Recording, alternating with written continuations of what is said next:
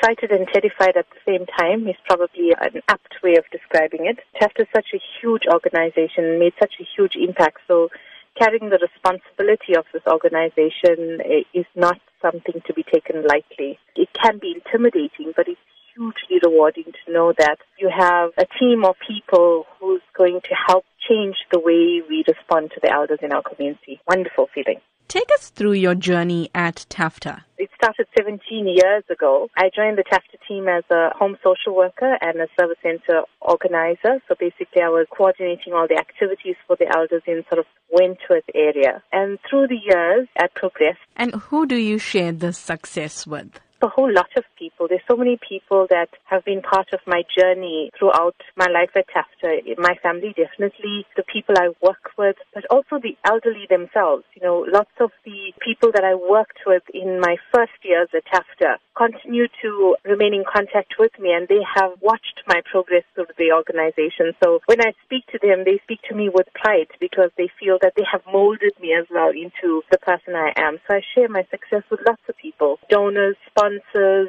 and the community at large, people who have supported us through our journey at Tafta. In your new position, how do you plan on taking Tafta to new heights? The challenge that lies ahead is quite a huge challenge in terms of meeting the need. My personal philosophy is that a better life for elders is possible. And the whole question is, how do we do that? And, I've been challenging my team to look at innovative ways to make sure that the elderly are part of society, that they have access to the services they need. They have a shelter, they have food, basic things sometimes that we take for granted.